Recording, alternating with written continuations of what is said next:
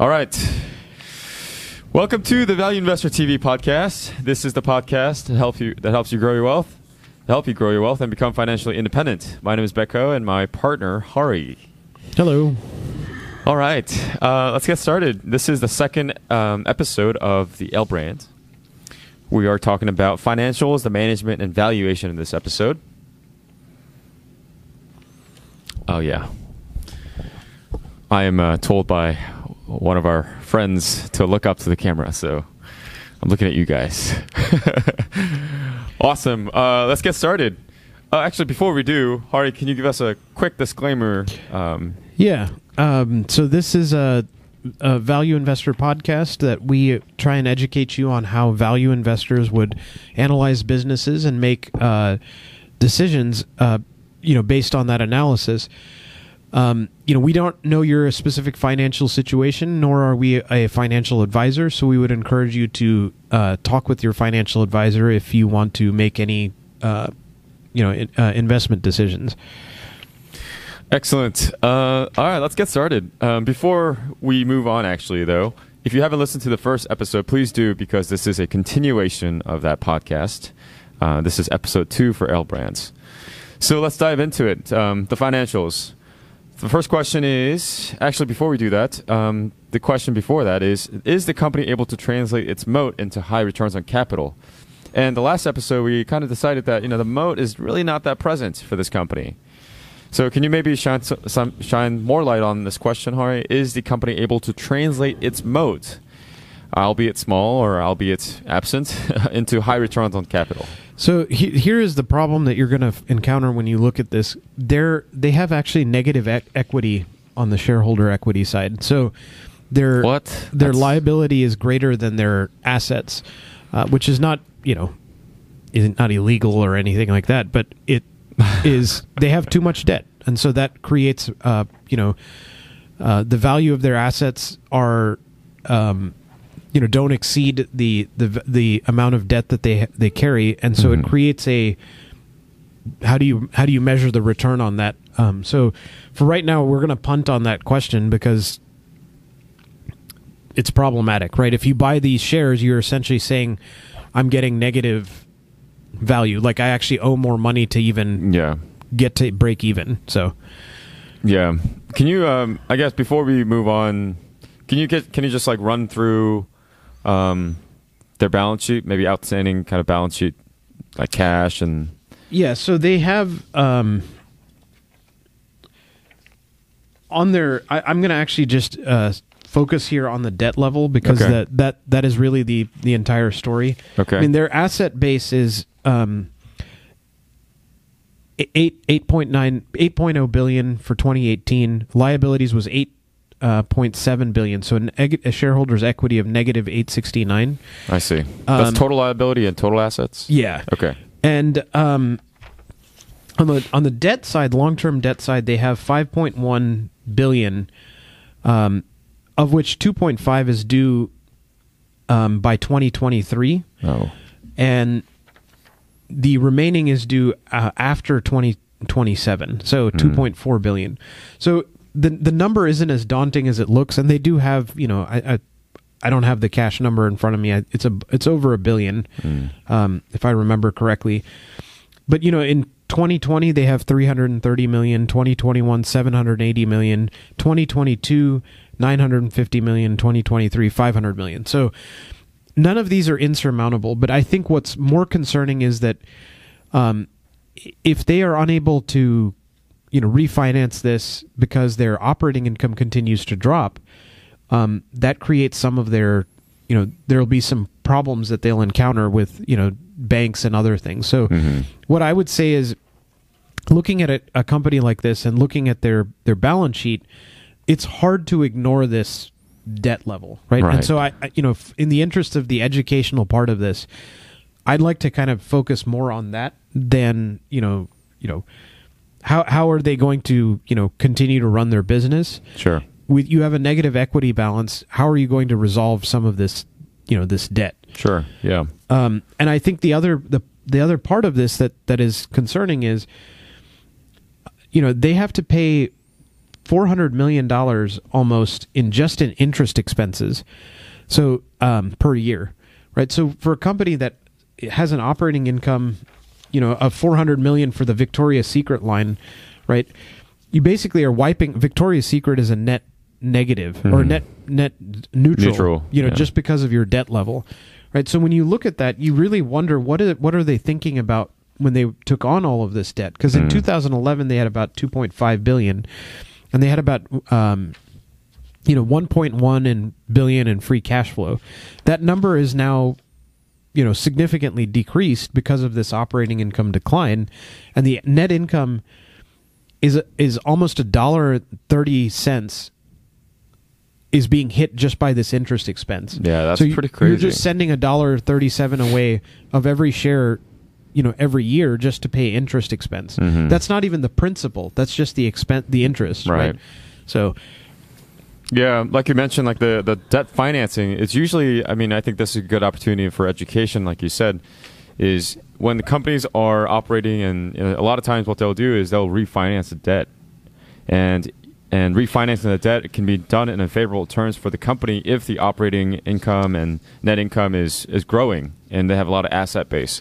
But if the operating income and net income is on the decline, banks will point out and say, hey, look, you guys are not growing, and we find that this is a huge risk for us to loan this much money to you guys. We're going to charge higher interest rate, for example. And so refinancing the debt with a higher interest rate is going to really hurt the company if they can't pay the principal in the due time.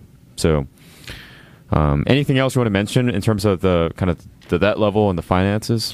Yeah, so I think one thing to say, because whenever we look at this, we talk about cash flow, right? Yep. And what does the free cash flow kind of look like? Sure. So, they had in 2016, net cash flow from operations was $1.9 billion. Depreciation, so free cash flow. So after cash flow from, after capital expenditures, they had about $1 billion in free cash flow, $990 million. That number in 2018 is now $600 million. So, they essentially lost 40% of that free cash flow over a 2-year period. And, the concerning thing is that at $1 billion in free cash flow, it's okay. You have 5.5 years of, that free cash flow to debt, right? To pay off, or debt to free cash flow. It was about 5, right? I would like to see that at less than 3, right? 3 or less, right? But now when it's $600 million and it's $5.7 billion, it's 8 years, right? And that number is next year. Is that number going to be lower? Is it going to be right? Is it going to be higher? Yeah.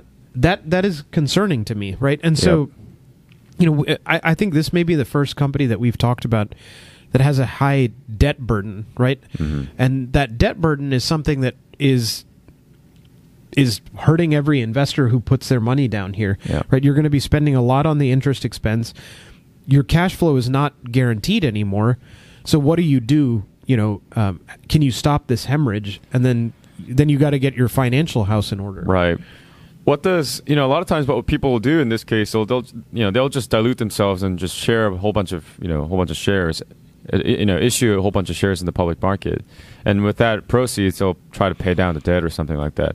What has been the number of shares outstanding? What's that picture look like? Well, they've been buying back shares over time, it like many companies, it peaked in 2015 and has been slowly, on the decline. I think it's down to 270 million now. Number of shares? Yeah, 280 million, 279. So they've been buying back shares, huh? Yeah, so they actually spent quite a bit on dividends and share buybacks the last few years. So, one of the problems that I have with this is, we always talk about capital allocation and how do you manage that, right? And, we're kind of bleeding in now into our management discussion, sure, right? If you're going to spend money when you have all of this debt burden, the answer I would ask is why, right? Why are you putting money into this? You're saying you're going to try and grow. You're trying to do this stuff. I'm spending a dollar is coming out of my pocket for every share that I own, $1.30 that because you guys are have a heavy debt load, right? So get rid of that, and then I get an extra immediately get more money in my pocket. That to me is very concerning because I think paying a dividend is a worthless exercise. Now they've pared that back, but why didn't you notice this before, right? And the thing is now, so in 2018 they paid $666 million in dividends and repurchased $196 million in stock. That is $800 million that you could have used to pay down your debt, right? Yeah. And I would have much rather seen that happen, and then your debt levels look a lot more manageable at that point. Yeah, this is really crazy. Debt is something that really kills the company, right? That's one of the things that we look at. If they have a lot of debt, that's like the only way to go bankrupt, right? If you have a lot of debt. If you don't have a lot of debt, well, if you have zero debt, for example, even if the company's suffering, you're never going to go bankrupt, right? You can always kind of move around nimbly if you're not burdened by the debt load, especially of this magnitude, you know?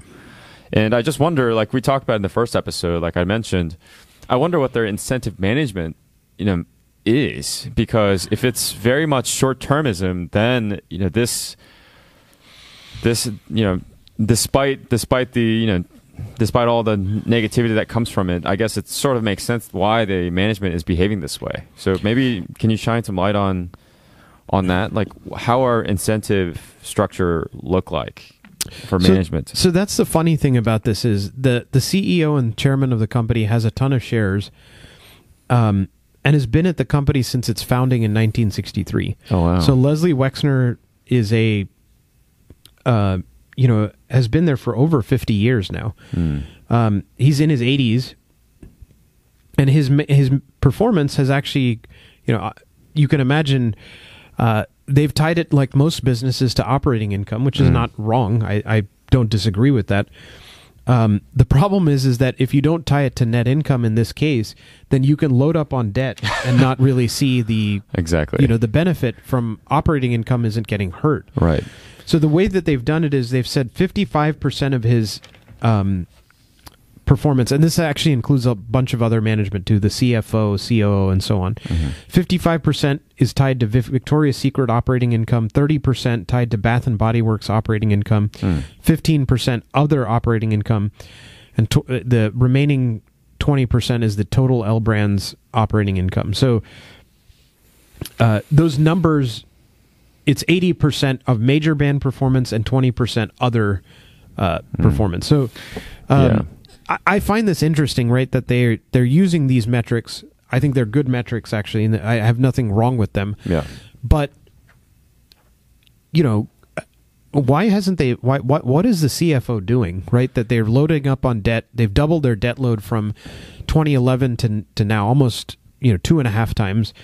And this is what you're seeing, right? And so the guy's salary, Wexner's salary, has come down significantly since 2014 because the operating income performance has been so bad. Interesting. So, just so you guys know, operating income is also synonymous with EBIT, EBIT. It's an acronym.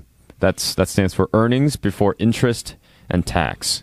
That's why EBIT might not be the best measure stick for these guys, because it's earnings before interest and tax, and when interest is at $400 million every single year, and you're taking away something from the earnings, right, because of the interest payments, like Hari mentioned, EBIT, although it's a great measurement for a lot of companies, for companies that have just huge debt load, EBIT might not. It has to be complemented with net income of some sort. Just to take into account the interest expenses, also the debt load here. Is there anything you want to mention, Hari, in terms of anything else you want to mention in terms of the management before we go on to valuation? Well, I think, excuse me, typically we are very excited by companies that have their original founder running the business, right? That usually means that interests are aligned with the shareholder. They want to make sure that they've succeeded. The problem that I have with this company is I don't know. I'm not going to blame this that the guy is senile or something like that. But I mean, he's in his 80s, and doesn't seem to want to. Is kind of the last few years. Maybe he's got a lot of people who are yes men who are just saying, yeah, if we take on debt, we can really grow this company fast or whatever. But he's the CEO. He's the chairman of the board. I don't see a whole lot of oversight into what is going to happen. I don't think they would remove him. He's been there for too long. So really, how are you going to steer this ship differently if you were a shareholder, right? You don't really have much of a say. An activist investor can't, come in and kind of try and, shake things up. That to me is a clear problem. Now, I don't think that the management is not honest about their mistakes. I mean, they were fairly clear about what was wrong, but I just don't see any credibility in the plan to change it, right? That's my bigger concern. Yeah. It's so interesting. Like you mentioned, we love companies that are founded and operated by the founders, but this certainly is an exception, to that rule. Let's move on to valuation, shall we, Hari? Yeah. Okay. Is there a significant margin of safety? That's the first question under valuation. Yeah, so I'll give you my assumptions. I looked at cash flow of $750 million, which I've did some adjustment to get to that number. And I looked at, I gave them a growth rate that is probably too generous, actually. I said that they would continue to grow at 5%, which I just don't think that they can, given that they're actually losing money at this point. Yeah. And, so for the next 10 years that they would continue to grow at 5%. So essentially a little bit above inflation.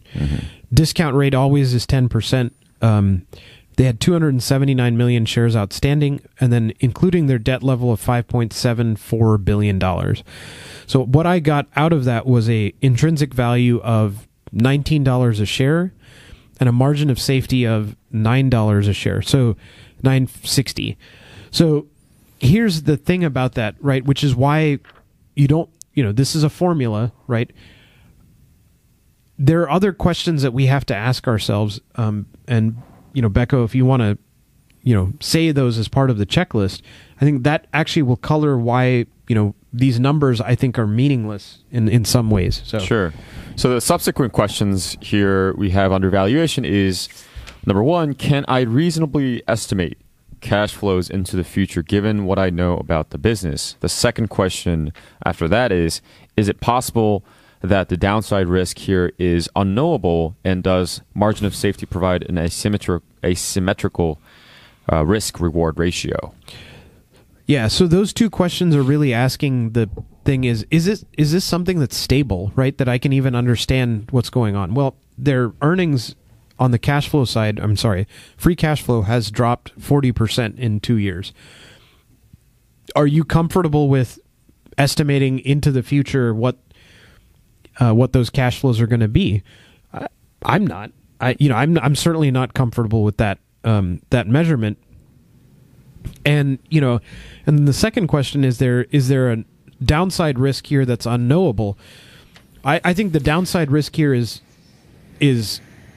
scary, honestly, right? Yeah. It could be it's quite scary. Could potentially be a debt burden that's unsustainable, leading to bankruptcy. As they continue to try to keep these two companies together, it may be more and more difficult to get a good favorable price, for one or the other, right? Or if they try and spin it off, it may not be they may not get what they want out of it.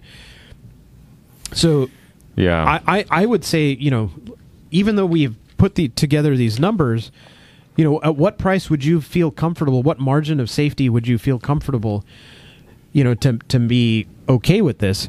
I mean, I don't adjust that number. I say 50%, right? But I'm not comfortable with the growth rates that I'm estimating. Should I be putting a negative growth rate into this, assessment? In which case the number may be zero, right? That I would have to be paying pennies to get, to be comfortable with buying this stock. Yeah. There's really a lot of unknowns here, and it is projecting out to the future for a company like this that that's kind of unstable in terms of management and the debt level and things like that. Everything that we talked about and decline in the sales and all those things in the first episode. Like you mentioned, I feel very uncomfortable, even if the price is 9, because again, here's another perspective. What is the you're losing on the opportunity, right? Opportunity to invest in other things. So, if you have the opportunity to invest in something like this versus some other things that didn't have any of these problems and is growing healthily, and the balance sheet looks very healthy, all those things, what is your opportunity cost there, right? Yeah. So I think there's one of the feedback that we got was someone was asking, can you talk about these companies in reference to some of the great books that we had mentioned in one of our earlier podcasts, right? And, this kind of falls into a weird value trap kind of group, right? This is certainly not a Peter Lynch, growth at a fair price or a, growth at a reasonable price. This is certainly not, something that Buffett or Munger would talk about, as far as it's not a cigar butt, because it has negative equity. There's what I would be concerned about is, am I catching a falling knife, right? That this thing is on its way down. I'm going to catch it, and I'm going to grab the knife, the blade end of the knife as it's going. What I would be very interested in seeing is them spinning off Bath and Body Works, and I would be all over that. Yeah, I'd be all over a spinoff here. And so, we haven't talked much about spinoffs, but that is the way to unlock shareholder value. Here is to spin this business off, the Bath and Body Works side, and let that continue to ride on its own, and then keep Victoria's Secret, as the primary focus for one management team. Yeah. Bath and Body Works, liberate them from debt load, liberate them from the incompetence of perhaps management here, and they could fly. Yeah. All right. Anything else you want to add before we close out, Hari? So, I think we've mentioned this a little bit before, but, it is valuable to read up on companies, even if going into it that you may not be investing in it, right? And that sounds like a kind of a, academic exercise or something like that you're just reading these things just to learn and stuff like that. But I will tell you, all learning is cumulative in investing. You learn about businesses, you apply that knowledge. Something that you find out randomly in one company helps you understand another business. The more you do this, the better you get at it, right? What we are trying to teach you is to learn how to do this for yourself, right? Becco and I are not going to be holding your hand 20 years from now, in doing this stuff. I mean, maybe the podcast will be there to help you, but you guys have to find your own businesses and really understand them. That's what we're trying to help you do, is walk through this process, use a checklist. So I would encourage you to do that and to read your own annual report, and maybe set a target for yourself. Read one of these a week, for a year, and just see that it's really not that difficult, right? I mean, Becco, how long do you think it took you to really read up on a company like this? I would say if you really dedicate yourself 3 months to 6 months, you can really get a good grasp on kind of the concept. And just reading an annual report itself, once you have those concepts, it probably takes you, if you do a deep dive, it probably takes you like somewhere between 3 to 6 hours. But if you kind of cursory look and try to understand just the basics, it probably takes you 2 to 3 hours. Yeah, and I would say, for me, 2 to 3 hours is when I find out, is it a go or no go? And then I do more research, and sometimes that's even in an hour, right? Yeah. But I think the value of doing that is, the more you do this, the more you find, that you're able to filter these things quicker. You're able to, understand them better. And then you have a knowledge base that, I read about that company a couple of years ago. And now I'm updating myself on, what's going on, right? And I can tell you now, after doing this for so long, that almost every company I have some knowledge of. I may not have a deep knowledge of it, but then when I come back to it, I'm refreshing myself. I'm seeing that I can go back and refer to notes that I may have taken, and see how things have changed over time. But this is an incredibly, valuable thing. And, the thing that's crazy to me is if I went and went to a clinic and worked for 2 hours, right? And I did this 30 years from now, it would be about the same amount of money, relative to inflation that I would get. But when I have $100 now and I have 100 times that in 20 years, it's the same amount of time that it takes for me to make the investment decision, right? This thing scales infinitely, right? The more money I have, the more money I can invest and make, going forward. So spending your time learning this stuff is really, really valuable. And then you will find when you have more money to invest that it doesn't take more time to do that. You just now have the knowledge base that's built up. So start now when you don't have money and start growing your wealth. And then when you do, then you can actually use it effectively. Couldn't agree with you more on that, Hari. I think it takes time. And also, I am a bit impatient at times. I just like to get down and learn the thing and then move on. But this is a lifelong exercise that I found, and I think time is your friend in value investing, whether it be investing it in itself or learning about investing. So I think start early and just continue to do it for a long time, and you'll build that knowledge base like Hari talked about. Yep. All right, guys. Thank you guys for listening. This was very interesting, L Brands. Thank you, Hari, for leading the conversation. We'll see you on the next episode. Thank you. Thanks.